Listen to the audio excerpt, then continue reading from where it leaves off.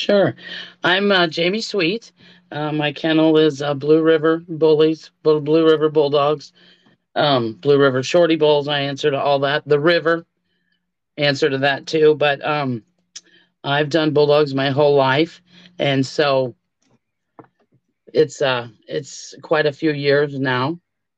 And so I'm doing Shorty Bulls now. That's been my latest adventure. So that's where I'm at now.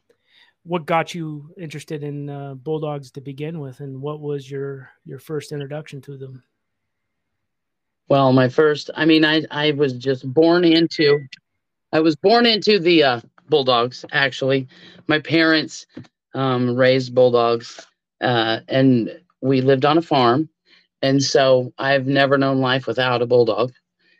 And English bulldogs is what they did. That was in the '60s.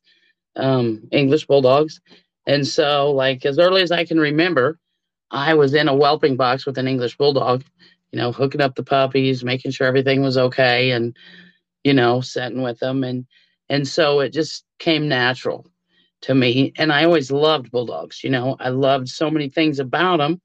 I loved the way they looked, and I loved the way they acted. I just, I never did like the way they couldn't keep up. And we led a very active lifestyle, and we did a lot of hunting and hiking and things like that growing up. So I always liked the ones that could keep up, and that was my whole attraction to the bulldogs, was the look first, and then what they did, what they looked like. And so I got really really involved in that. And my dad had other breeds of dogs too. We had hunting dogs, and he had some pit bulls and some Airedales. And so a lot of dogs in my life, and a lot of horses in my life too. Like I say, we lived on a farm, raised cattle, and horses were a big part of our life. We showed horses, raised horses, and there's so many similarities with horses and dogs. And so it was natural for me to just carry on the lifestyle that I lived all my life. And so I married my husband. He had a Great Dane when we got married, and he converted to bulldogs, I guess you'd say, too, because that's all we've done since. But when I saw some American bulldogs, in the '90s, I guess it was in the early '90s, and I wanted one, and they were not, in my area, and so it was something that I just thought about. I'd raised a lot of rat terriers at that point too, and that was just, if you're on a farm, you have little terriers for the mice and rodent control and that. So, that was just a given too. We did that.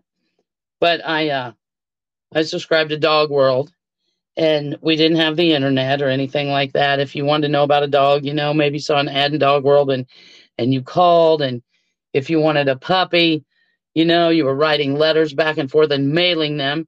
And, the photos, if you wanted photos, we had to wait until they were developed. And then if you didn't get good shots, of course, you had to send them anyway. So things were a lot different then. But I would see them in Dog World, and I just wanted one so bad, and so we saved our money, and we finally got our first American bulldog, and we really liked.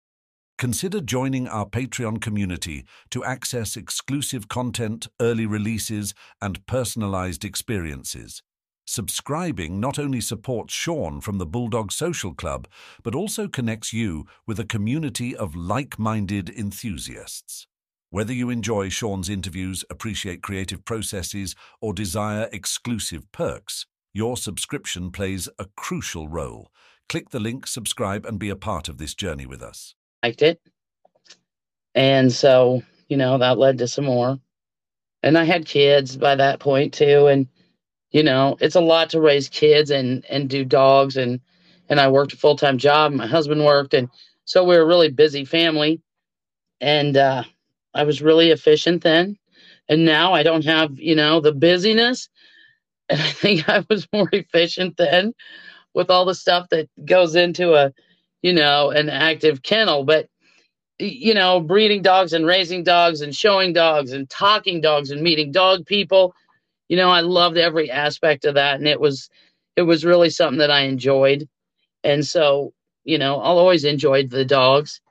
and I'll always enjoy breeding because, I mean, it was just such a natural thing. You know, when you live on a farm, you see birth and you see death, and, it becomes a natural thing. And I think um, that's what really helped was, I was accustomed to that. It wasn't some novel idea. It was how I grew up. Every day I did that, from as early as I can remember. And so when people ask me, if I had advice for people today, what it would be, if you're going to breed dogs, I'd say, have space, because it's really hard when you don't have space. Have space and have a lot of money to spend on it. And yeah, you should be fine. That should get you through the learning process. And we never stop learning, but you learn as you go, and there's definitely an order to learning it, so you can apply it to your program or your project, whatever you want to call it, to get the results that you want. So anyway, we did American Bulldogs. We did those extensively, and we weight pulled, and we showed conformation. Do you enjoy listening to audio podcasts like I do? Consider joining the Bulldog Social Club Spotify membership. For a limited time, it's only $1.99. Get early releases and personalized experiences. Subscribing not only supports Sean from the Bulldog Social Club, but also connects you with a community of like-minded enthusiasts. Whether you enjoy Sean's interviews, appreciate creative processes, or desire exclusive perks, your subscription plays a crucial role. Click the link, subscribe, and be a part of this journey with us. And we had many of them, and that's a lot of dog. And our kids were small then, and so it was a lot of dog to contend with. You needed fences and proper fences and things like that. And so when we started, I didn't have a kennel. That was another dream of mine. And so a few years went by with a small number of dogs, and then we were able to build the kennel, which was a dream come true for me. And so we built this kennel that could house American Bulldogs. So it has concrete block walls that are 7 foot high on the inside, and 16-foot custom made welded runs on the outside, and a 4x6 on the inside, and a 12-foot alleyway. And it was just a dream come true. And it was, we made it very sturdy to hold the American Bulldogs and to make sure it was safe. If we weren't out there, it was safe. They couldn't get out and nothing could get in. And,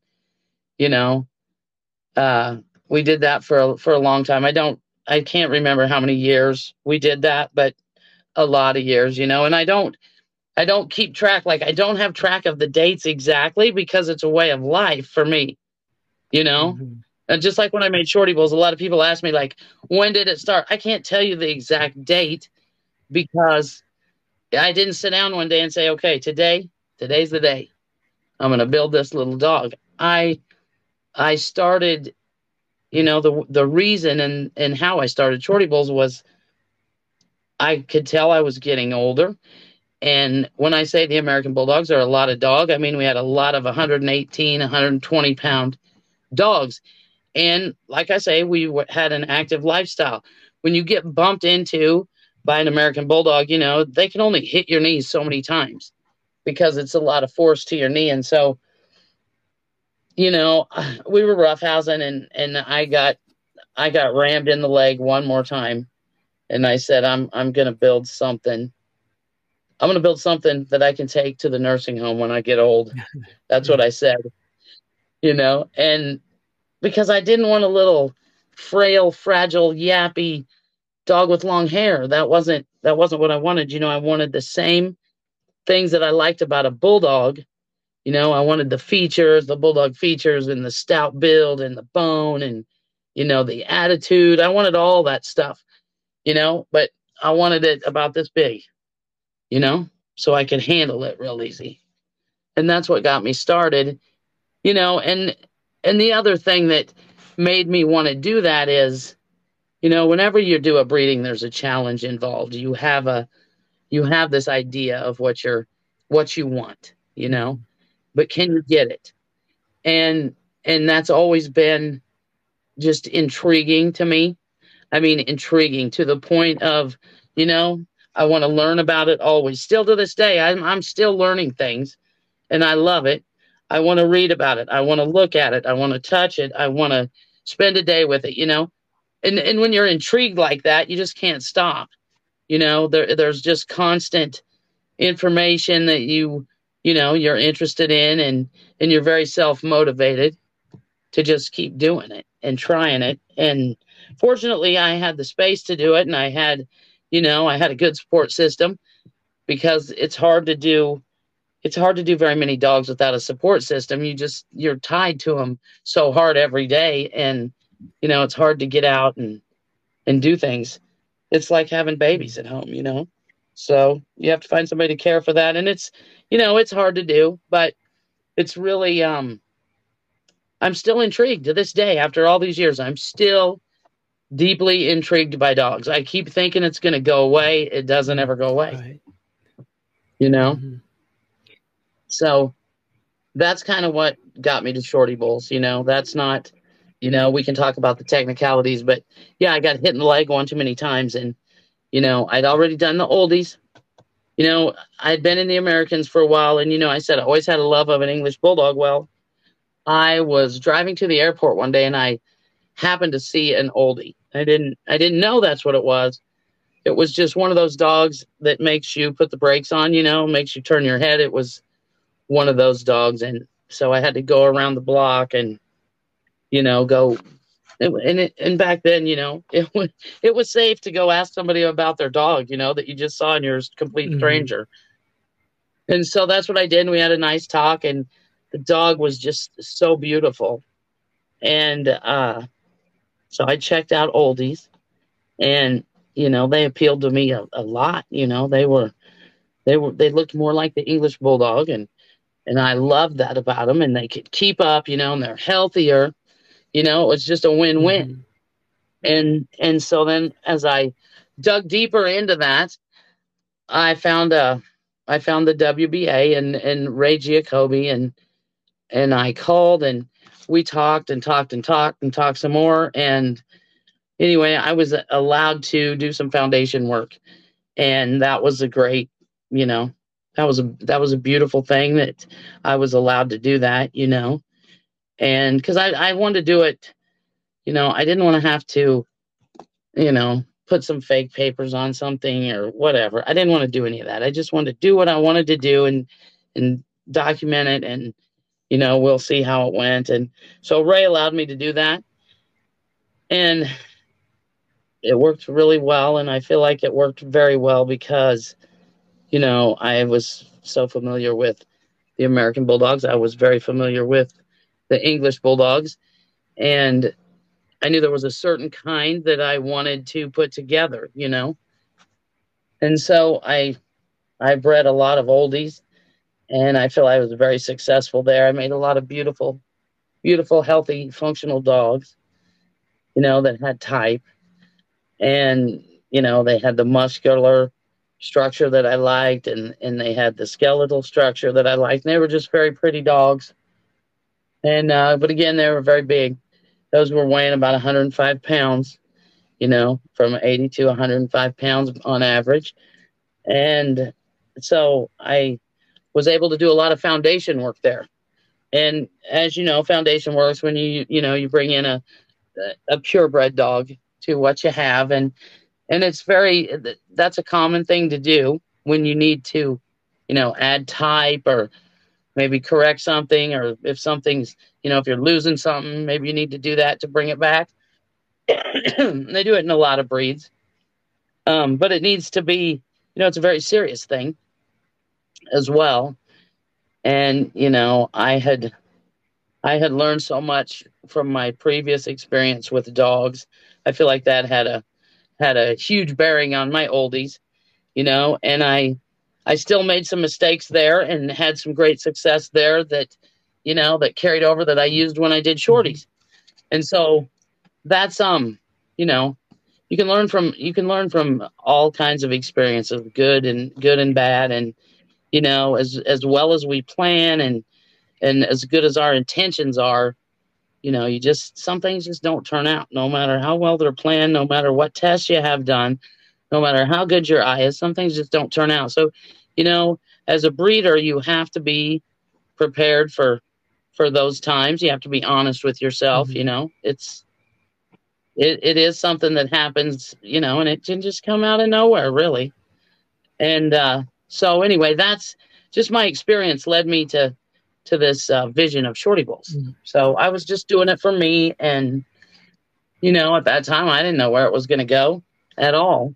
I hadn't even done it yet. I was just starting. And so I wanted to have several grown adults before it went to the public eye.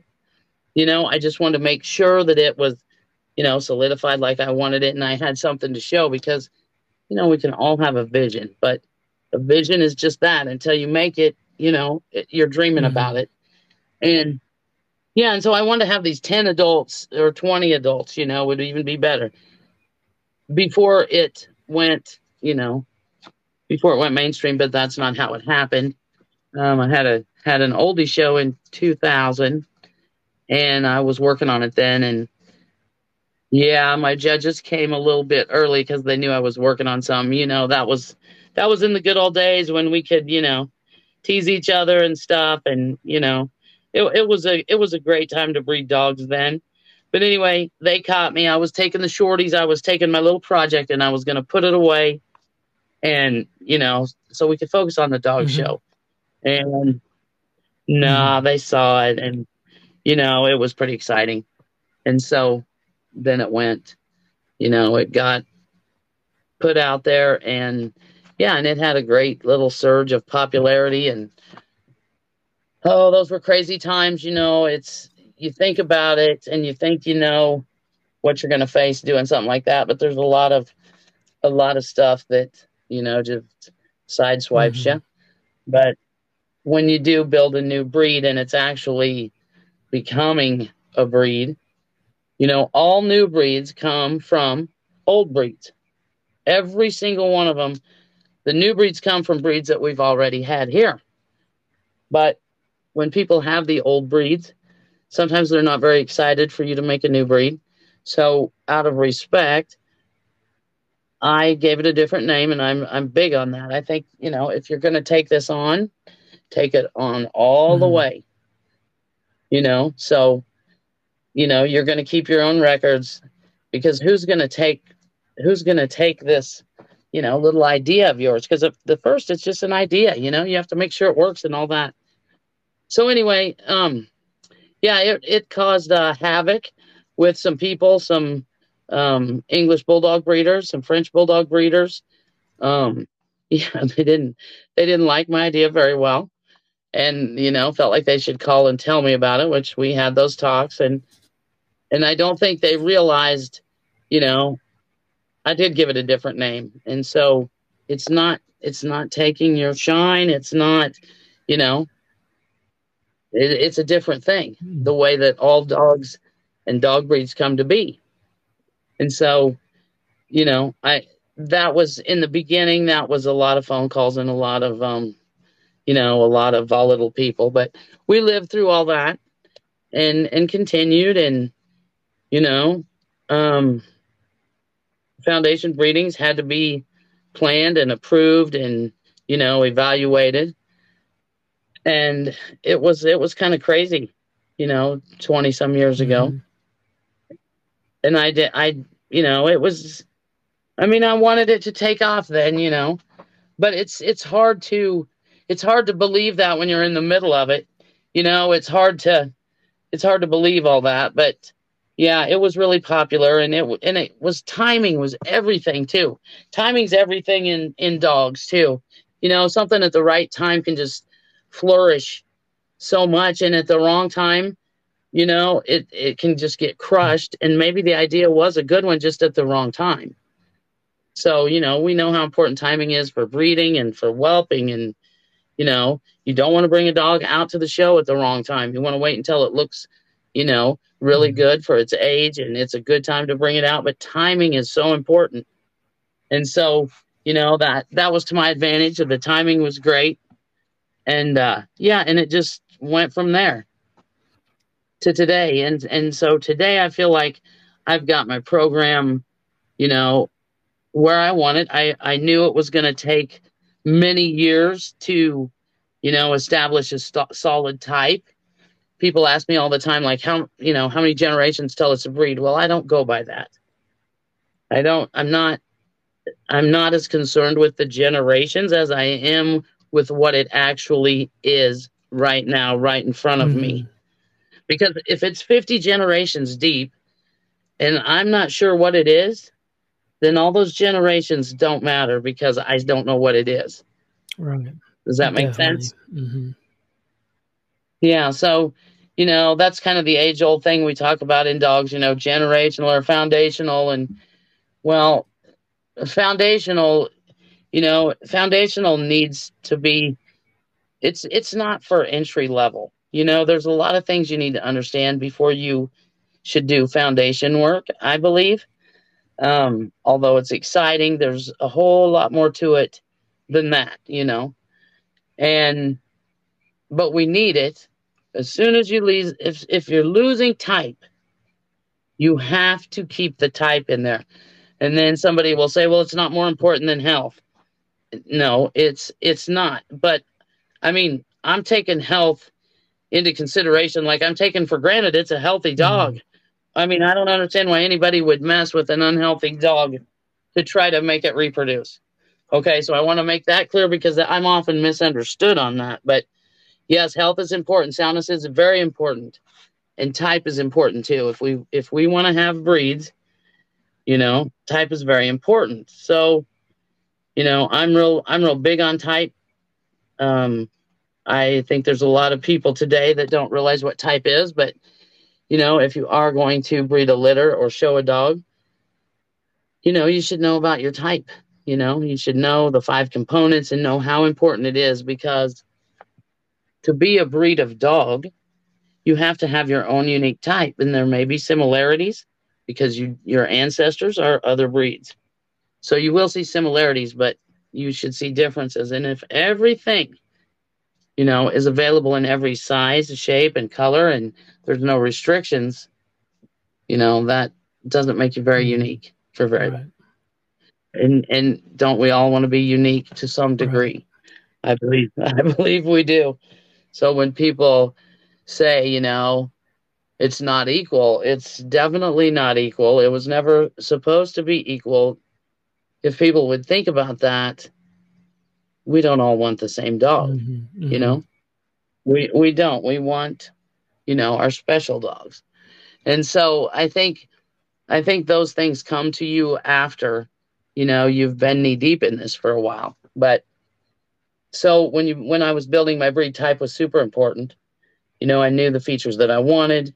I knew what I didn't want. And it doesn't matter what kind of a breed I have. I like bully dogs. I will like a bully greyhound. If there's such a thing, that's the one I'm liking. You know, I'm liking the bulliest rat terrier. I'm going to pick the rat terrier with the bone and blah, blah, blah. That's what I like personally. You know, another reason why type is important is judging.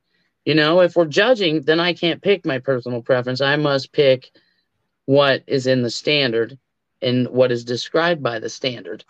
And I think that takes a while to get to that point too. And I know I'm jumping around, but I'm trying to tie this all together. So, you know, if you're old in this, you understand what I'm saying. If you're new, maybe this is making some sort of sense that it didn't make before. But, you know, the standards are very important to our breeds. If we want to have breeds, we need to have breeds. I mean, that's what keeps us breeds, is believing we're breeds and breeding to keep breeds, you know? And that means sometimes we have to say no to certain things, you know, just to keep our type unique. So sometimes when when you think you have a vision and stuff, I mean, it's a lot of work to make that a reality, you know, and it takes a number of dogs. But people say, how many generations? I don't think there's a formula for that. I think it's a breed when somebody who's not, you know, doesn't know much about it can breed it and get dogs and we can tell they're still of that breed. Mm-hmm. That's when it's solid, you know. It doesn't matter how many generations, it doesn't matter where the foundation is, it matters what it is when you evaluate that dog. And eventually you want to have dogs that are typey and then combine those and lock that in and continue to do that until, you know, it's like an old breed, like the Beagles, like the Boxers, you know, something like that. And we can't say yes to everything, you know. So I have a question for you. I use this as an example all the time. So everyone knows what a Rottweiler is and what a Doberman is. They're both black. They have the tan markings, you know. There's a lot of similarities. There's a whole lot of differences.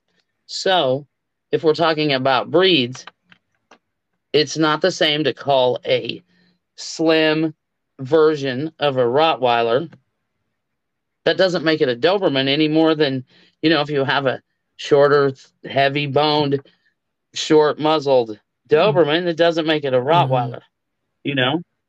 And so I think sometimes we get it mixed up with, you know, the quality according to the standard and what it really is. Does that make sense? For sure. Yeah. Yeah. So a critical eye is important. So let's go back to the American Bulldogs. What was it like as a woman in that breed? It seems like it was a very male-dominated community. It was at that time. It was, and it was, I thought it was just great fun, you know. I grew up with lots of men, and, you know, I grew up in a family that's always betting and challenging, and, you know, I bet my dog's faster than yours. I bet my dog can hang longer, all that stuff. And so that was second nature to me, you know, and I thought everybody's dogs acted like mine. I didn't realize that, you know, the big differences that were out there. But I was accustomed to that sort of lifestyle. So, you know, it was great. And I wasn't afraid to get, you know, down and dirty with the dogs. I mean, I had dog clothes and I had good clothes, and that was just a given. Like, you know, we're going to wrestle these big American Bulldogs. That's how it's going to be. And so, you know, it was easy for me because of growing up on the farm and everything too. You know, it's kind of a different lifestyle on the farm, you know, and I already had all that experience with me, you know, and those are big, strong dogs, you know, big, strong dogs. Yeah. So, you know, I still feel today that the American Bulldog is a breed that should be respected, you know, greatly, for it's a lot of dog. If you're not familiar with dogs, you know, that's a hard one to start on because they are so strong and powerful. What were some of the original lines that you had? Well, I liked BTK Blood. I liked that a lot because, you know, it was bullier. I liked the bully style. I had some Johnson dogs. I didn't have any Scott dogs. That was a little too clean for me, you know. And so I stuck with the bullier things. And I never did have 100% Johnson either, you know. So I like the shorter, stockier dogs. And I was in it before Mufasa came. If you know Mufasa, that was truly a game changer when he entered the American Bulldog scene. He was something, he was just a beautiful dog. I remember the first time I saw Mufasa, we'd driven 8 hours to get to a show, and we were close to finishing a championship on one of our dogs. And I thought that show was the show we'd do it at. And we pulled in, I turned over here, and there's Mufasa as a young 2-year-old. And he was a jaw dropper. He really was. I hadn't seen him before. And I knew right then somehow right then when I saw that dog that our stuff was going to be out of style. I knew it, you know. And he was amazing. He was really beautiful. But, you know, we saw a lot of changes when Mufasa came on, and yeah, it was an exciting time in American Bulldogs because he was a game changer, Mm-hmm. you know, and very popular, and yeah. And I mean, I knew the minute I saw that dog, I knew he was Mm-hmm. something. Yeah, that's, you know, a lot. You don't get that opportunity a lot of times. I don't know how it struck me that I knew it. I mean, he was really just amazing for the time. But you know, when you think to back to American Bulldogs and how they developed, you know, when we first started, you know, hardly any of them had a suit of color of anything. They were white Mm-hmm. dogs, you know, and then Templars had some brindle solid dogs, and Jack Robinson had some, you know, he had some patched up dogs, and so that was kind of an exciting time too because things were changing, Mm-hmm. you know. I mean, it's not a whole lot different than the color today, you know. Right. Color, yeah. I mean, it's exciting, and it is. The thing is, if you can get it all together and it still looks like the breed, then that's Right. amazing. Yeah, I definitely like a Because, little color in American Bulldogs. yeah, the American Bulldogs are just so strong and powerful, and you know, we weight pulled a lot, and um, they're just a dog that, like I say, they're a lot of dog. You know, they require some exercise and some time and some strong fences and training, and you know, they're not for the meek. Mm-hmm. Yeah, but I love that about them Right. too. You know, we worked them. We did bite work, and you know, the hang time's a blast. And I was a lot younger Right. then, and it's a young person's Right. dog. You know, unless you're strong. Mm-hmm. You know, but yeah, it was fun. I met a lot of people in American Bulldogs that taught me so much because, like I said earlier, we went from writing letters to buy dogs. You know, I was there when DVDs started to come out. You Mm-hmm. know, and you'd get a tape of the dogs you were interested in. Every kennel had a, you know, this DVD that they made, and you know, those were big changes. When American Bulldog Resources began, there was like seven sites on it. Yeah, I was there for that, and the message boards. Um, yeah, and to see it turn into what it is today is quite amazing. Do you think breeding oldies kind of helped you with some of the negativity as far as like, did you get some of the blowback that you've gotten with shorties with oldies when you were mixing English and American? Not as much because they'd already, you know, it was not brand new Mm-hmm. then. You know, they were already out Right. there. So you know, I didn't really get that. I attribute some of that to I was just really fortunate with the dogs that I bred that they came out, you know, typey and along the lines of what, you know, we were shooting Mm-hmm. for. And I think that, you know, I think that was huge for not getting a bunch of negativity. And, you know, that was a great time in dogs those years. It, you know, it was a really nice time in dogs. We didn't have social media, you know, and I mean, social media has helped us, but it's also hurt us in a lot of ways, I feel. But that was a good time in dogs. There was a lot happening, um, you know, and a lot around you happening, and a dog that, you know, it commanded attention and a look when you walked it. It was still, you know, big enough.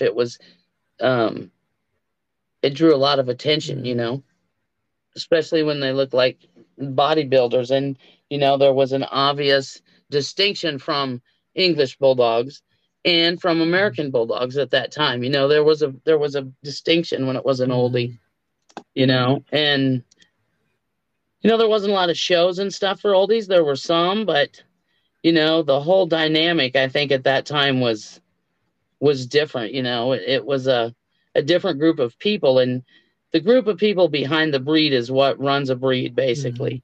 You know, they keep things happening, or they, you know, they let things fade away that, you know, maybe shouldn't.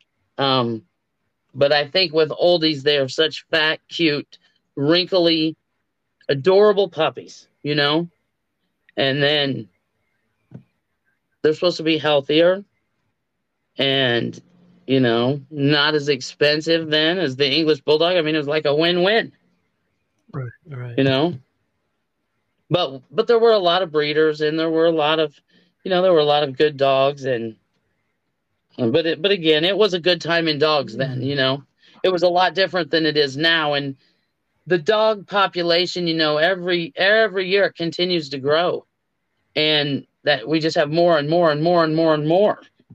And so we're seeing a lot of saturation with different breeds, and you know, we're just seeing a lot of things that we didn't see back then because they weren't as popular back then. Right. How do you think your time with Americans working them and competing in working type sports, how has that helped with your breeding? Has it, or is it just? Oh, that's helped tremendously. Whenever you do those things and you're committed to them, we had good mentors, and we had a lot of good people teaching us what to do, what not to do. I mean, so when you're in weight pulling, it's a very strong commitment. You have to commit to that because you will do something every day if you take this seriously. Every day you're going to do work with the dog in the harness, and first you have to get them used to that. You have to get them used to noise behind it. I mean, all those things has greatly helped me because it applies to all breeds. It applies, even though there's differences in how you might train a different breed, all those things apply. Like, you can't rush the training phases. So one of the first things you want to do in weight pulling, a rookie wants to do, is take that leash off and have them pull, But if you take the leash off too soon, you go backwards a few steps. And so everybody has to screw up here and there.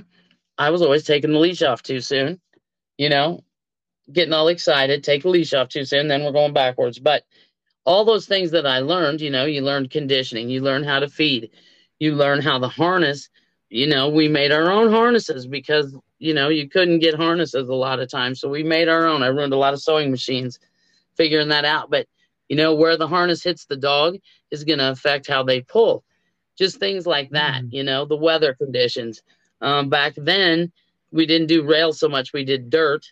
And pulling on dirt is a whole different thing. We had to jump over lines and, move the carts, and it'd be so much weight on them. And, a dog will dig a hole and have to pull out of the hole. So that taught me, just tons of stuff, little things you learn, but you can apply to all the rest of the breeds, Yeah. And you also learn that every little thing, like the weight pulling to showing of different breeds, they all have a different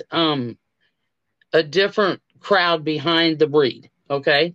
And so learning all the different people, and, you can learn from all of that.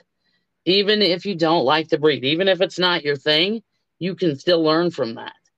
And so, breeds are really a reflection of the people behind them. And some of those can be real interesting, and they're learning from you as well. So, there's just so much that you can learn, even if you don't like the dogs. If everybody remembers that, good for them. It'll get you, there faster. Yeah, but we can learn from all kinds of breeds, and we can learn so much about type, why do they want to be built this way? Maybe they have a purpose, That's one thing we're losing a little bit, well, a lot today, is our dogs. What is their purpose really, besides bringing us some joy? They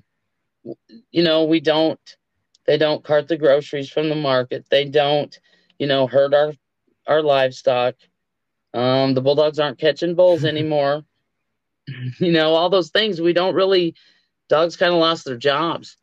And so when they have to make us happy, my happiness and your happiness could be very different. But anyway, it boils down to, it's an opinion.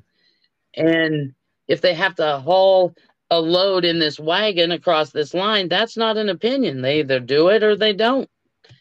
And so it's a pass-fail thing. And that's where, that's where a lot of the struggles come in today is, things are based on opinion.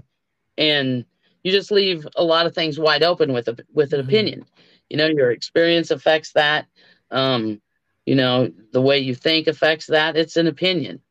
And so things aren't as clear cut as a pass fail, you know, but if you're working a dog, you know, if you're doing protection, if you're weight pulling, you know, if you're hunting, the dogs either do it or they do not, you know. And when we talk about virtues, it's easier to talk about virtues when they have definite purpose and pass fails, because if you don't really understand virtues, I think this is a great way to understand it. If there's a coonhound that hunts really well, but he's cowhocked and his ear set's wrong, he still is a wonderful hunter. He still probably outhunts the dogs that are built correctly. So therefore, he trumps that. So is that a dog with a virtue? Of course it is. His hunting ability is a great virtue. That's what he was bred to do.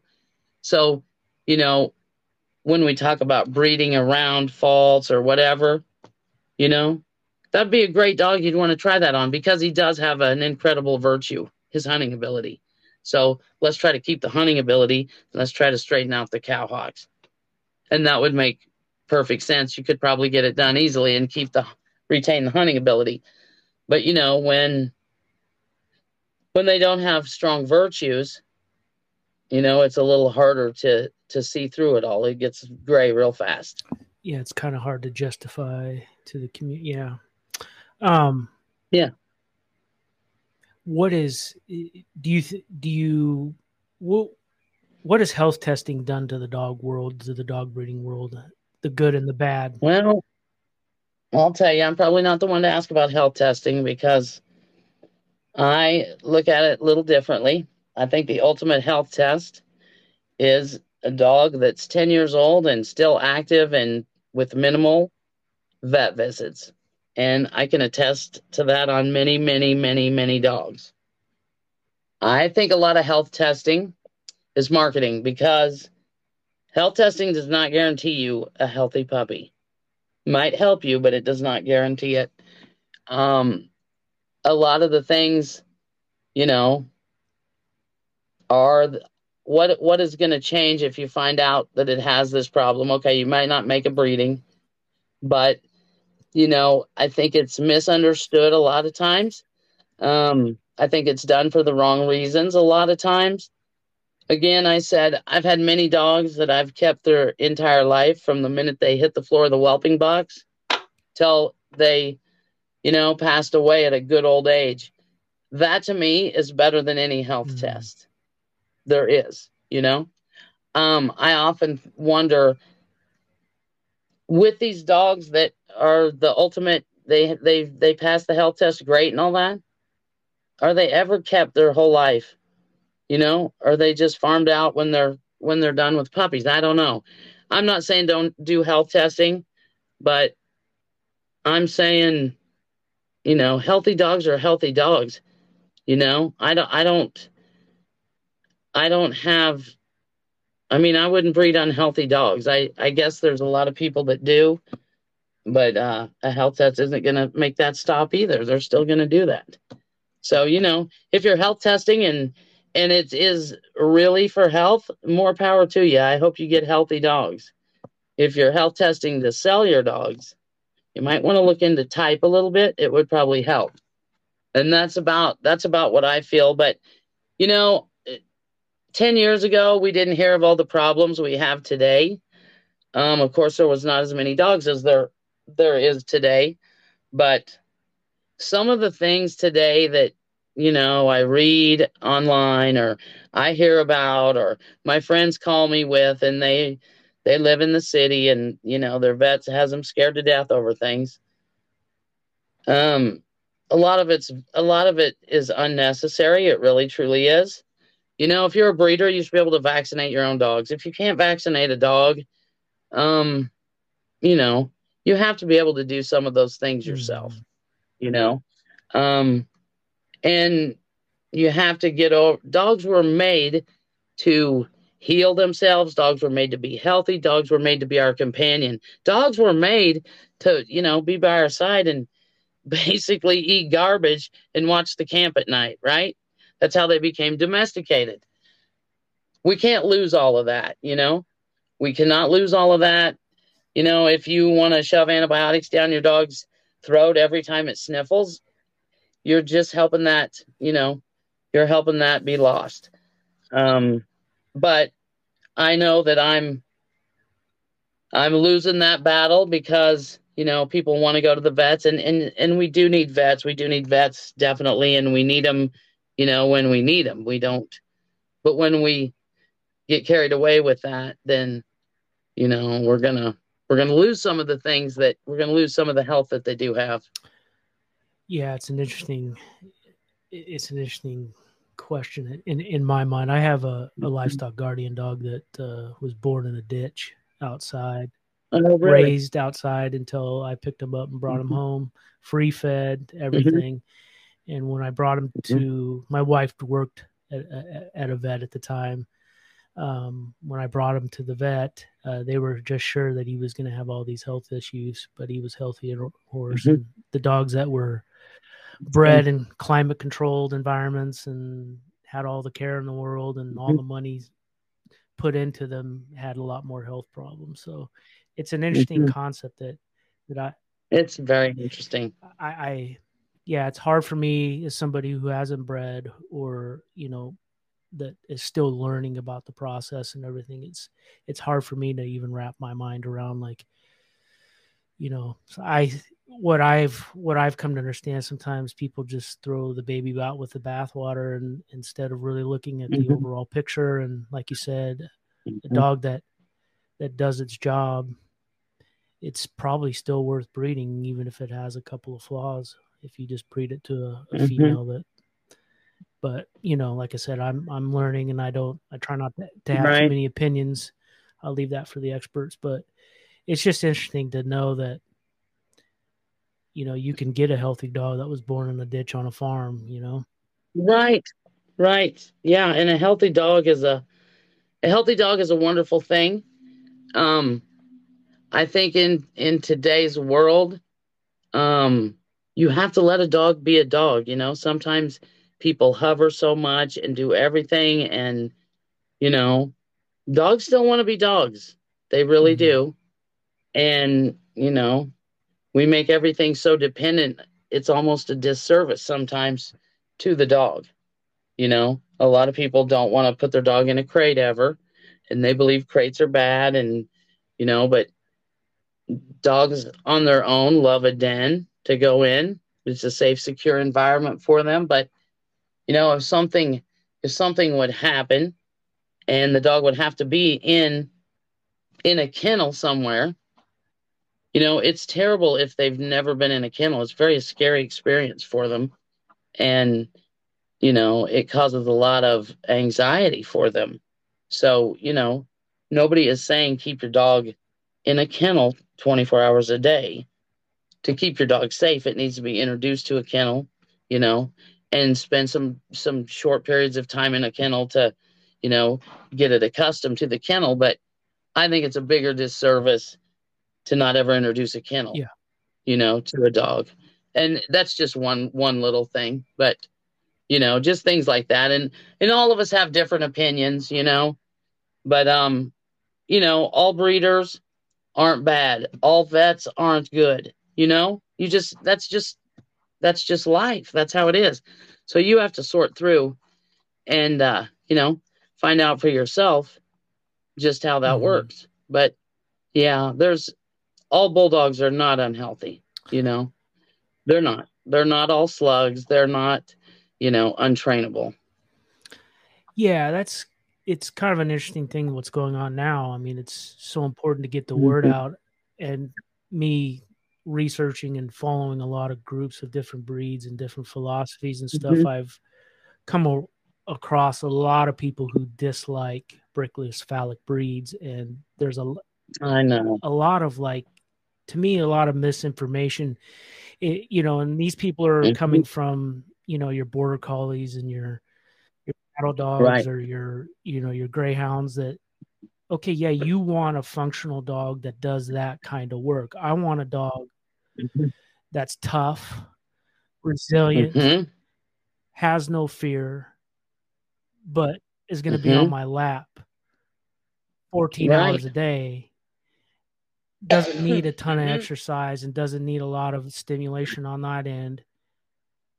And you like the look of Yes. it. There's nothing wrong with liking the look of something. That's our world Yeah, today. for sure. You I know, mean, that's our world today, So I'm with you on that. I don't, if I have to get a border collie, I'm probably opting out of dogs because it's just too, it's not the look I like and it's not the activity level that I like. And I don't like things that come from behind. And, I just know what I like and that's not for me. But if they want to have that, that's great. That's fine. But, to blanket us all is very unfair. And I can't believe in this year, in 2023, as much as everyone, you know, is aware of all the stereotypes and all that, we still are stereotyping, breeders more than ever. mm-hmm.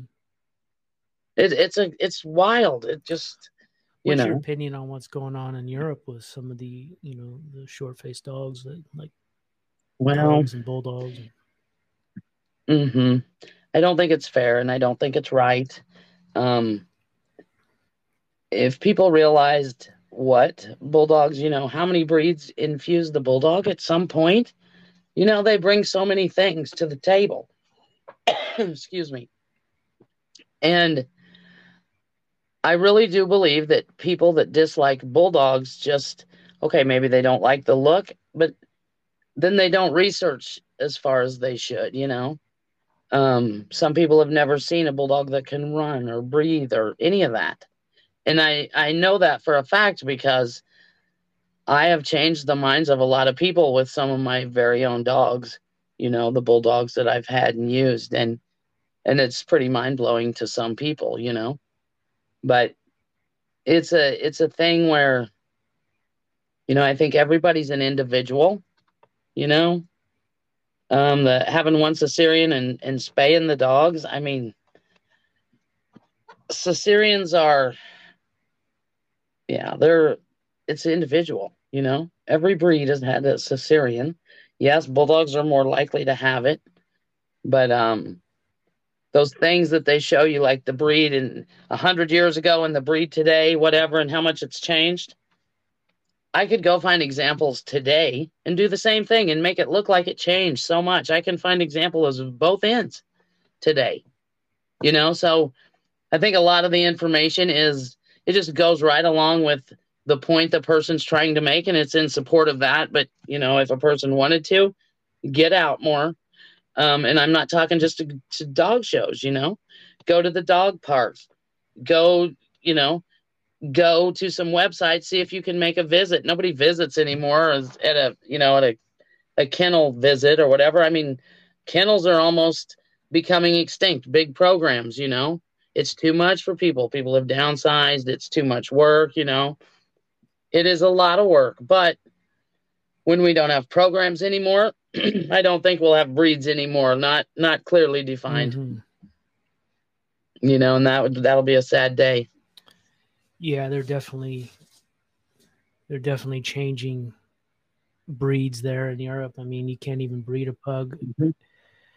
and they're infusing terriers and stuff, which I think is cool. I love that little concept, but it's no longer a pug. I think it's terrible, Yeah. and I'll tell you why. I've had dogs that look like anteaters that can't breathe. Right. For real. It's not always the length of the muzzle. It's not every smash face bulldog. It's not every long nosed pit. No, I've had both. And yeah, I can tell you that's not the answer. I mean, if certain people wish to do that, they can do that. And, I think everybody should have we shouldn't be forced to do those things because someone else thinks it's a great idea. Well, my opinion is like, if you're going to outlaw or heavily restrict breeding breakless cephalic dogs, why aren't you looking at Dobermans and why aren't you looking at golden retrievers that have some very serious issues in their bloodlines that are causing their dogs to die at 5 and 6 years old while I have a 10-year-old bulldog laying next to me? right? So That's what I say. I'm with you yeah, 100%. It's just not, it's not fair. And, you know, but we have to remember this. Sometimes we have people, you know, saying these things that are cat people. Maybe they don't even have a dog, you know? I mean, and that all makes a difference, you know, and that's why it's important to, you know, of course, we're all about ourselves and our programs and, you know, that way. But still, for our breeds, it is important to, you know, we got to band together at some point and, you know, believe what we say and know what we're believing in and work towards that, you know, you a lot of know. people that are involved in this are people who have a political agenda that goes far beyond dogs. So to Mm-hmm. recognize that is important, and that's how you kind of meet some of their arguments Mm-hmm. towards people who have and breed short-faced dogs. And I Mm-hmm. think that, you know, the quicker that we realize that there's just a much larger agenda of wanting them to stop dog ownership, Mm-hmm. not just dog Yes. breeding. They want to stop dog ownership. They're Right. Right. radicals that are might as well be Mm-hmm. Martians on this planet. So they're Mm-hmm. just out of this worldly, Yes. uh, unintelligent fools that seem to have money and voice behind them. Yeah. And I think there is a lot of, you know, they do have a lot of power and money behind them, and you know, I think a lot of it is a misunderstanding, and you know, to get out there and to put your own personal emotions and things aside and just, you know, listen with open ears. But I'm afraid it's not going to happen like that, of course. But you know, to stereotype dog breeders now or breeds or anything is just, it's ridiculous to me, you know. As a dog owners, you know, there's a lot of things that dog owners do to perpetuate the problems that we have, you know. And so, yeah, when something becomes so popular, I think these problems, this is what we face. Yeah. And so dogs aren't, you know, dogs are the number one pet and projected to be for years to come yet. And so, you know, if you're a dog behavioralist right now, I mean, the job security is high. You will be in Yeah. business. You will have a job for a long time, you know, Yeah, that's a because there's lots of things going on that, you know, people do and don't even realize.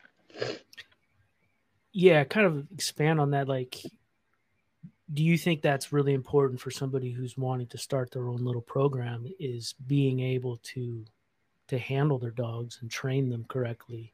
Do you think that helps for future dogs, Yes, I like do. better men of the breed and in your program? I do. I think that affects um dogs in a program more than people realize. Um, you know, every time a dog's wagging its tail, it doesn't mean it's happy. You know, it can mean a lot of things, but if we just always think it's happy, you know, then that could lead us right into a situation, you know. Um, dogs aren't people as much as we want to make them people. They're not people. And so to understand dogs and the way they think, to have dogs long enough to realize you've been doing something wrong all these years, you know, that takes a little bit to swallow that and understand that. But that's a lot of our problem, you know. Um, if I can I push a book on here that I think everybody in dogs should read? Yeah, absolutely. Everything. Yeah. I love this book. It's one of my favorite books. It's called Dog Myths, Myths, by Garrett Stevens. And it's, you can buy it on Amazon, but it's a book that will open your mind a little bit to things that we do that maybe we don't even realize we're doing, you know, to the dogs, and you know how we create, you know, the codependence and the things like that, how we, you know, change their change their attitudes and their behavior and the way they look at the world through our actions. And it's a kind of a surprising book, I think, for a lot of people, because we don't realize these things that we do. Just like I said, every time the dog wags his tail doesn't mean it's happy. They have a different wag for, if it's, he's looking at a cat, and all you see is the tail wagging, and he wants to get the cat. The tail is wagging differently than when you come home from work, But if you only perceive the tail wagging, you think everything's happy. That's where we can have some problems, But every breed is different in the way, and every dog is an individual too. That's deep thinking, but it's very, very true. There are greyhounds that don't run. There are bulldogs that don't slobber. There are, all those things are real. And so, when you get a dog, if how do you decide which dog you want? You're just flipping through the magazine and the Tibetan Mastiff looks cool because he's so big and his hair's poofy and, he's so majestic. But if you have the space and time and the dog experience for that, that's a wonderful thing. If you don't, that can be, one of the worst decisions you've made, So we have that go on a lot. And, when that happens, it's bad for the dog. It's bad for the person. A mismatch is a bad thing. Where a great match, the dog has a better chance of staying there forever, getting more training, living the life with one family for the whole duration of its life. That's why type is important. If somebody wants a bulldog, they want it to look like a bulldog. They don't want it to look like kind of like a bulldog, So all those things are important for, just more than the show ring. It's important for so many other things. But, imagine if you wanted a dog that sat on your lap or something, and you got like we said, a border collie. I mean, yeah, it can sit on your lap, but you're going to fight it most of the time to do that because it wants to go herd and chase and jump and run, Yep. And so, yeah, that book, Dog Myths, is a great book. Everybody should read it, no matter where you're at in your career. If you haven't read it, it's a good one. Absolutely. Mm-hmm. Before I forget, I'm gonna read a question that I got from Martin from Ferrerza American Bulldogs from my home state of Oregon. So I got to give him a shout out. He asked. He was talking about line breeding and inbreeding and how sometimes he has gotten really good results with line breeding and other times he's gotten really bad results with it. And same with outcrossing. What's your philosophy between all of those, the line in and outcrossing? When is it appropriate to do each one of those? Well, you have to look past the fact that it's a line breeding or an inbreeding, and you have to look at the dogs that you're going to use in this breeding.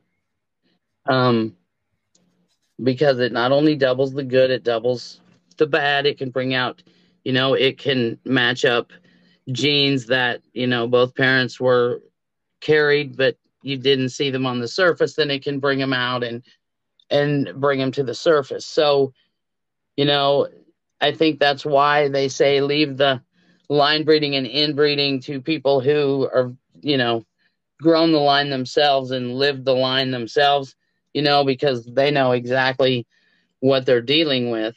But any breeding, there's no guarantee on any of it. We do the best we can. If you get 8 out of 10, that's good. But, I can tell you from my experience, match the traits you like with the pedigree you like, But if the dog is not showing what you like, definitely don't inbreed it. Don't inbreed to fix a fault or something, because that's not what it's for. It's for when you really want to lock down what you have, and it's also will test what's back there, and it'll come out if it's back there. But it's always a gamble. I've done the same repeat breeding, and had the second litter turn out not near as good as the first litter, which was a mind blower to me, because usually I would get similar results, you know.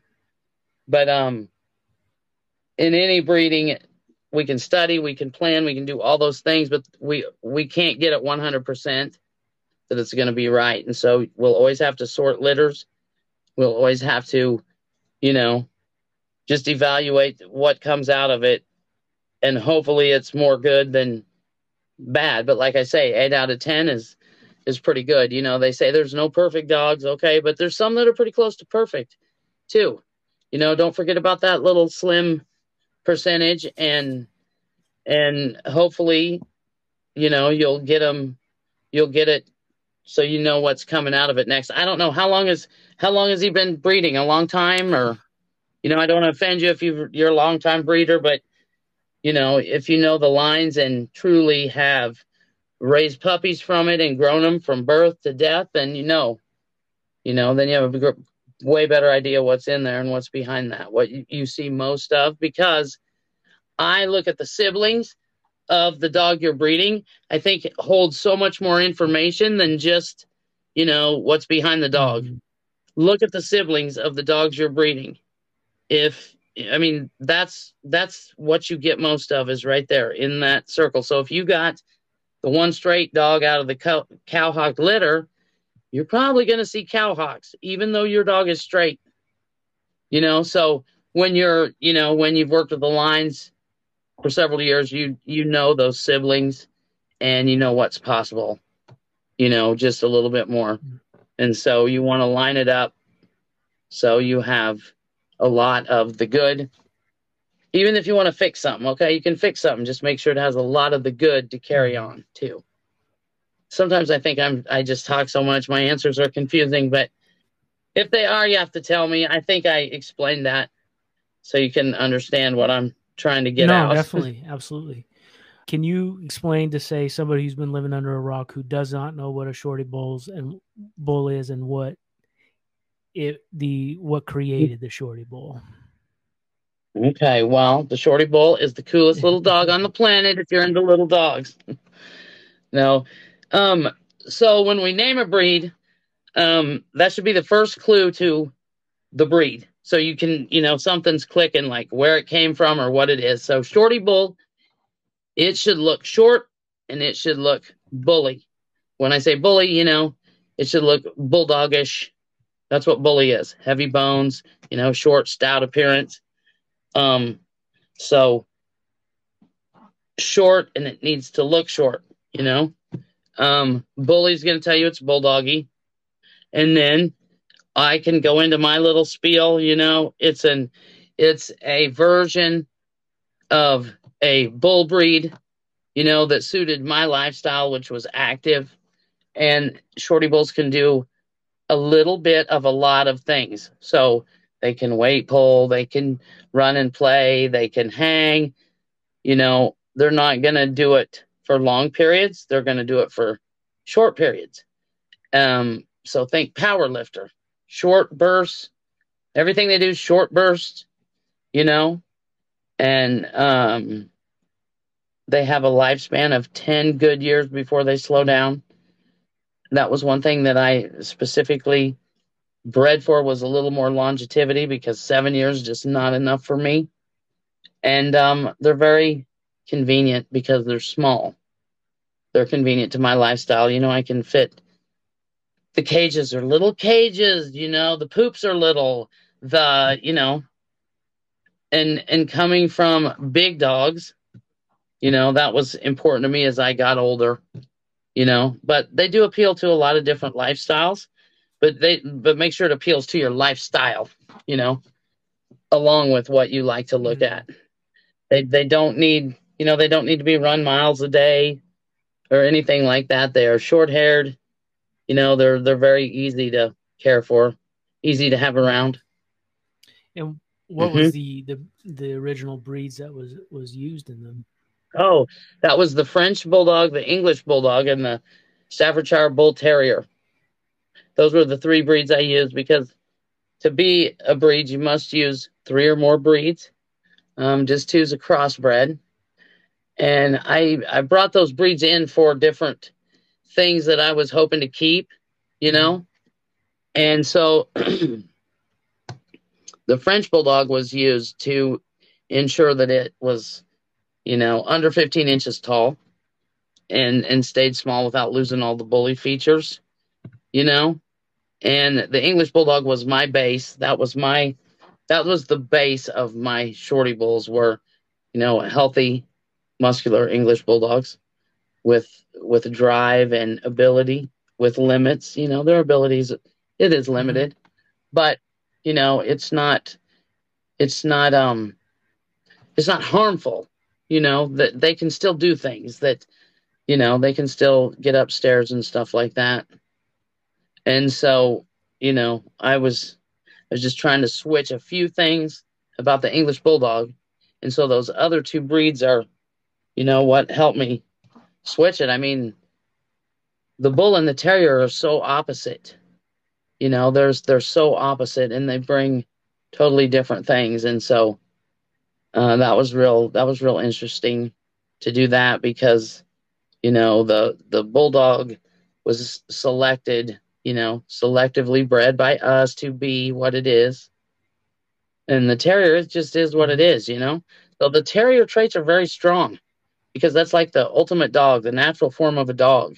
You know, it can survive. It was built to endure and run, and, you know, it was built to do all those things. And that type is very strong, you know, so that's, you know, we can manipulate it into this over here, but naturally, you know, if just left to its own, that's going to be the first features to wash off, or the, you know, exaggerated Bulldog features. Yeah, so those were the three breeds I used. And then excuse me, and then I you know, that from the very beginning, the type was real important to me, what it looked like, because that affects so many different things, you know. And being a judge for so long, I was super picky about conformation, and, you know, just bullheaded enough that I was going to make it right. I was going to make it, you know, like I liked, and I did that for a long time. And then, you know, keeping it typey, you know, that's another thing a new breed has to go through is, you know, can it be left in the hands of others to keep it typey, you know? And typey doesn't mean identical. Consistency does not mean it's identical. So when people say, what's the ideal dog? Well, there should be more than one, because we all know that there's not one stud that can be bred to every bitch and improve things. There's not one, you know, because it takes two to do this. So when people say, you know, what's the ideal, we can show them, okay, this one's ideal, this one's ideal, this one's ideal, but they shouldn't look identical. They just shouldn't be so far apart that they look like different breeds, you know? And I think it takes a while for people to slow down enough to realize that, you know, it's an illustration you're looking at most of the time. But out here in the field, it's real life, you know, and there's more than one dog that, you know, there's more than one dog that is ideal. The first thing you need to think of is, if I saw that dog at night, if I saw its shadow, would I know what breed it is? If I saw it in the daylight, by looking at it, could I tell what breed it is? That's what you need to ask yourself. And then, you know, if a dog's typey or not, you know. Type is what makes a Bulldog recognizable to you, and that's what makes a Poodle recognizable to you as a Poodle. That's how you know that this is a Poodle, that's a Bulldog. And then when you see them together, you know, like the Labradoodle, whatever, you know, that's not a Poodle, it's not a Labrador, it's something different. That's type. Right. Yeah. And what was when you selected this staffy? What was your? Can you say the lines, or is that something you don't want to talk about? No, I'm not going to say the lines, because I selected just like I do everything. Sometimes I just have to keep the dog and see how it did, and if it met my specs, then I'd use it. You know.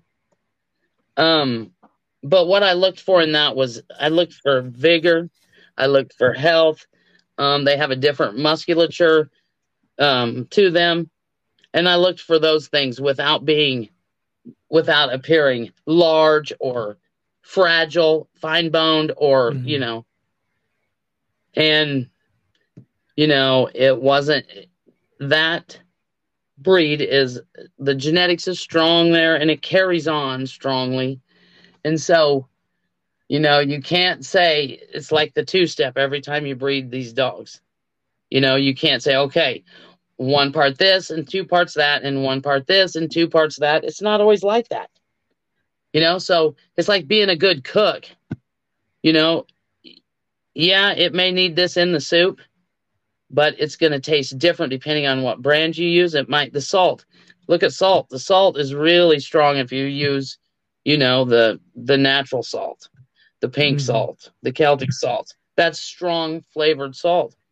That's like dogs, If you use Morton's salt, well, it takes a lot more to get it too salty, And so no matter what the pedigree is, the breed, all that, you still need to pay attention to what's in front of you and what comes out of that, and then go from there every single time, And so it's not just one little formula that's going to get you there.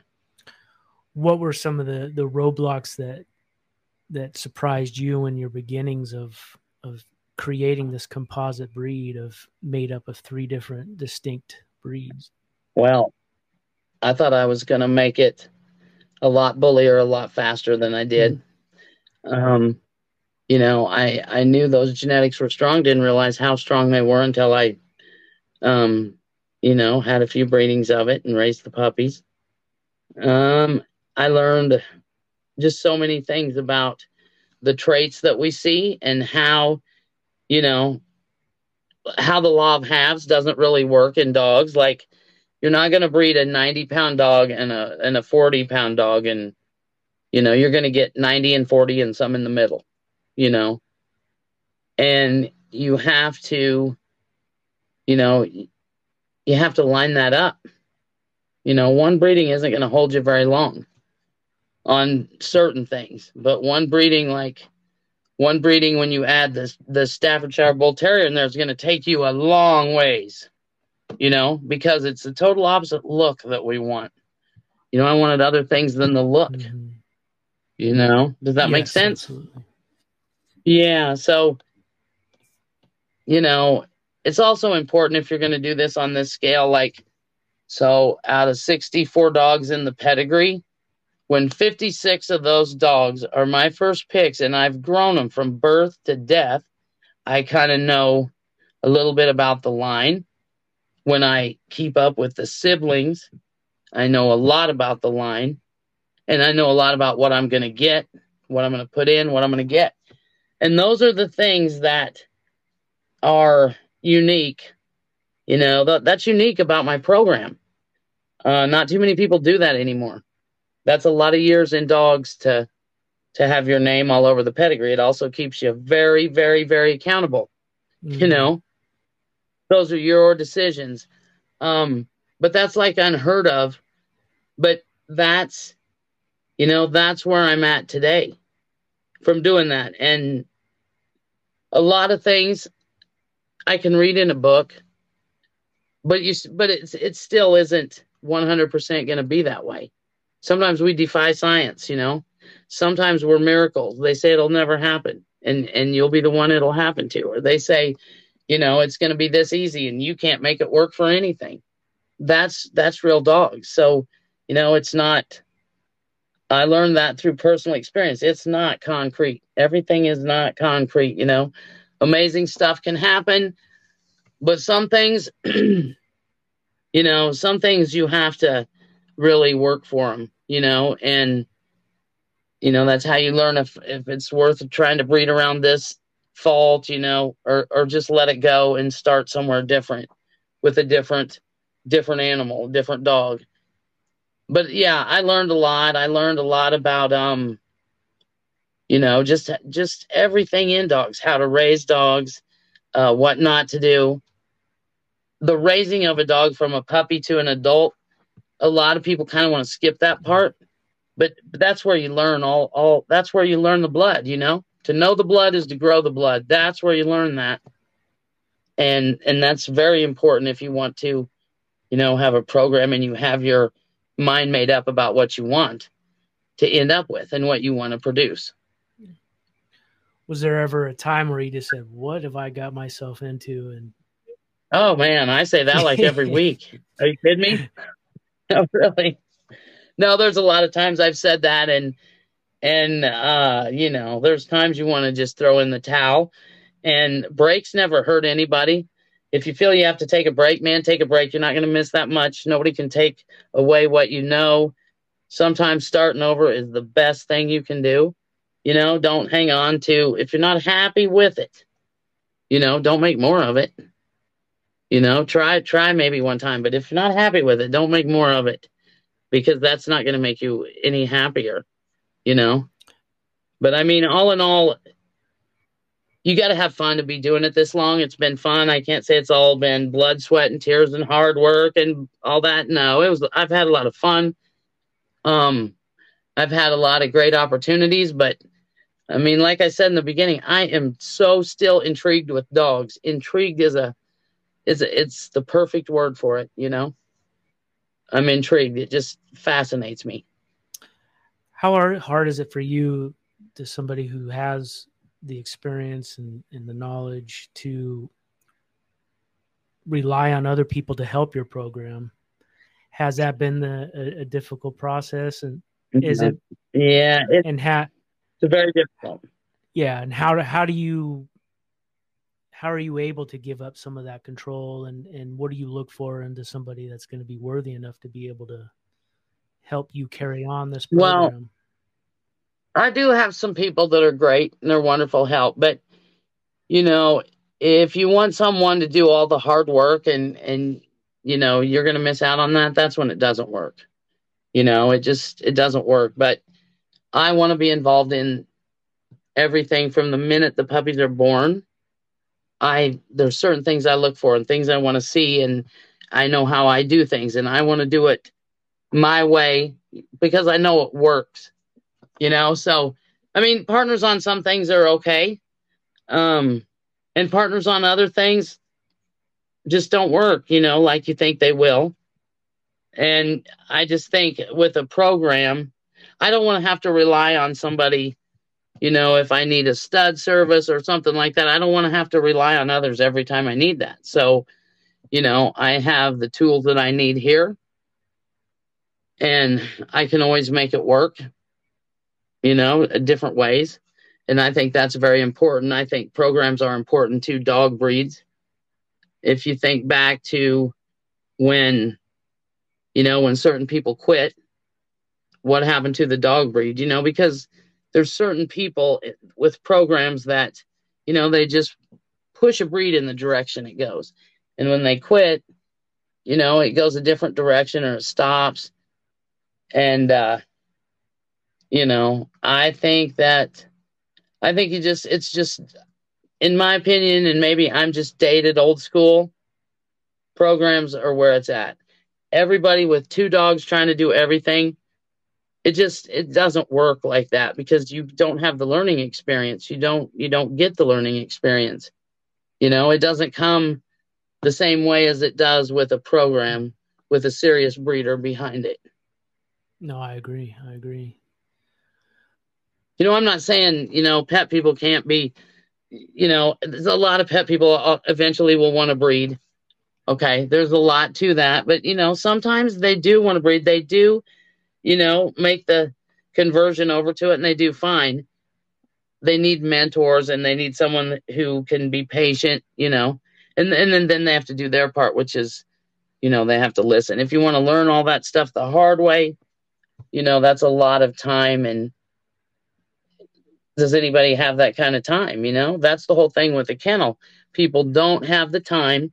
They don't have the space. They don't want the responsibility. And, you know, we're seeing kennels, you know, phase out all the time.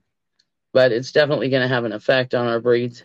Yeah, with this economy, it's just exacerbated Hmm. that, and yeah, I think that that's a hard question and to approach to the dog community. Like, I know a lot of people like the idea of having their own kennel, but are they Hmm. willing to?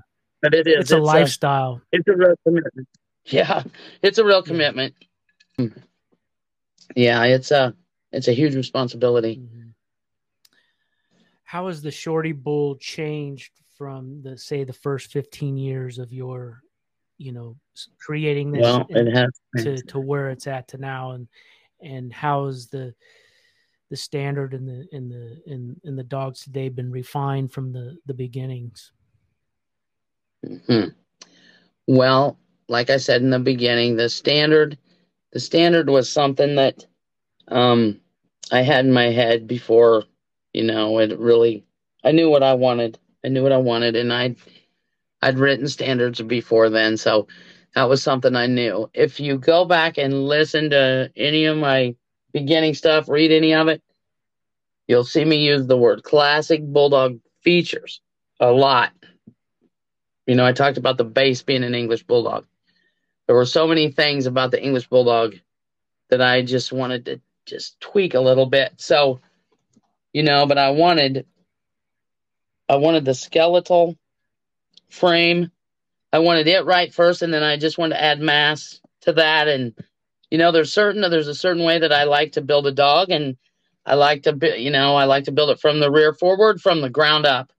And I'm going to put my finishing touches on its face or something like that. And so, um, has it changed? Oh, yes, it's changed. It was meant to change. For years, I called it a work in progress. But, we don't have another word for a breed in the beginning stages besides a work in progress. What are we going to call it, Mm-hmm. And so, it's not really a breed, is talking about a population of dogs with consistent type, and, they act this way and blah, blah, blah. But it's a population. So, you have to get a population, going. But my thing was, I wanted it rock solid type, and I wanted the frame and stuff to stay solid while I added the mass on, and then I wanted to solidify that, and then, when that was solidified, then we're closer to being a breed. So yeah, it has changed somewhat. Like my dog Rampage, he was what made so many very nice dogs for me. And he was like the frame was right, the size, the attitude, so much right about him. But, just to make this really simple, do I want to make a lot of Rampages today? No, I don't. He got me here. He did his job. And I'm very grateful for that. But I'm not trying to make him look like Rampage, his look exactly. I don't know how to explain that, better than that, but it takes a long time to make a breed. It takes a long time to make a population, you know. So even though I had a lot of dogs to work with, and I haven't changed my mind on the stuff that I wanted from the beginning, it still takes a lot of time, to get there. But I feel we're there. I feel like I have probably the best quality of dogs that I've had ever that meet my criteria, you know, of the type that I tried to Mm-hmm. instill. I knew it would take long, but when you look at them today and the name Shorty Bull, you can definitely see what that is. There's the clue, Shorty Bull, and then you look at one of my dogs, you're not going to think anything else besides short and bully, Mm-hmm. you know. And I think that we can't just go all the way exaggerated. There's no need to do that. I feel like when some breeds are coming up, they gotta, break both barriers on both ends and then come together to see, where the boundaries are. I know where the boundaries are, you Mm-hmm. know. And so it's it just took a long time to get there. But, you know, art takes a long time. It takes a long time to, build a solid structure. And so has it changed? It has changed, and it was meant to change, but it hasn't really changed as much as you might think from the beginning to now on my personal yard. Mm-hmm. I think it would might be surprising, the things that have stayed the same, but I don't want to go back to the beginning. I think these are much better dogs than in the beginning. But you have to start somewhere. What do you think's better about them than the beginning? I think what's better is I have the look that I like. It's, the classic bulldog features. I've got that. But I still have more health and more function. So I think that's better. In the beginning, a frame, a frame is a good solid frame. You have to have that, okay? But to have type, you need the mass that goes with it. I mean, it's great that all its feet point forward and its top line's there, but without the mass, that's missing a piece of the type, So that's where I think they're better. Mm-hmm. They're fine-tuned a little bit more, that. And when people say fine-tuned, when I say fine-tuned, it's like if you're working with wood and, you cut your piece out and you put it together, it looks pretty good, but you still have to sand it. And then after you sand it, that really brings it more into perspective, how pretty it is. So that's fine-tuning. And then maybe you stain it, and then depending on what finish you put on it. So all those little fine-tuning things, they might be small things, but in the end, all those small things together, that's the difference between good and great. Mm-hmm. That's the difference right there. And so, every dog, like I say, is individual. So, you have to do, different things for different dogs. But when you have a program, it's just like any other kind of art, You need a little dab of this and a little dab of that, and But I really like where they are. I mean, I've never been happier with them ever as I am now. That's awesome. Yeah, it took a long time. Oh yeah, I can't even fathom really, but I'm sure it did take a long time. It did. What registries, if nobody knows, I mean, I'm talking to the newbies, Okay. but what registries do you associate the Shorty Bull with? Well, with the registries, back when I did this, there was not so many registries, and it was kind of unheard of. They wouldn't really listen to you if you wanted to, register your project or whatever you wanted to call it, your mutt. Yeah. So I I started the registry for the Shorty Bulls, which is the BBC, the Bull Breed Coalition. That's the mother registry, and that's the where we document the lineage and things like that.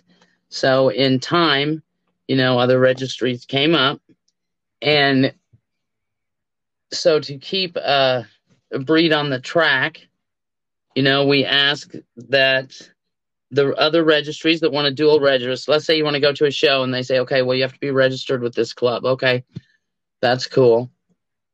You have to have proof that you are indeed a Shorty Bull, before you can do that. So the BBC proves the authenticity of your dog with those BBC papers. It's the pedigree and the dog's permanent name, and you can take a copy of those. And then there are other registries that accept that as proof of authenticity, and you can get your dogs registered with a multitude of different registries. The BRC Global Registry, the ABKC, the ABR, I mean, they're just all of them, basically. You can do that if you have the BBC papers. Do you ever foresee in your lifetime any kind of recognition from the AKC? Well, that's an interesting thing, and it's a good question. I was in talks with AKC a couple years ago for quite a while, but we were in talks for a summer, and it was very interesting. And I'd gone to Westminster, and I'm familiar with a lot of the AKC things they do and way they think and stuff. And I didn't feel at the time that that was going to benefit our breed at all. The reason I say that is it's too easy to, even though, you have a cesarean here and there, they're easy to breed and raise. And so I didn't want it to become commonplace. It's not going to bring us, more money or a better dog or anything like that. It's just there's going to be more people want to breed something new that, I don't know if their heart's really in it. Maybe they're just tired of what they're doing. And, a little bit of that's fine. But the AKC, I know the grass looks greener to everybody, usually, about the AKC. But I would suggest going to Westminster, go do some of those things where you think the grass is greener and, ask the questions and find out, their answers. I think it'll be different than what you think. We see the dog shows a couple times a year on TV. It looks glamorous and it looks rich, and that's not really how it is all the time there. But I got to wrap this up. Yeah. I'm sorry to cut it short, but yeah, they must need me over here. I appreciate your time, and I'll connect with you at a later date. And please come on for round 2 if you can. Oh, I'd love to. Thanks so much for having me, and thanks to all those who listened. And at the end of the day, remember, this is just my opinion from my experience, and we know in dogs there's a lot of ways to do things. So, my way's not the only way at all. No. But yeah, I appreciate you so much, and I'll be in touch with you soon. Thanks. Bye. Bye-bye.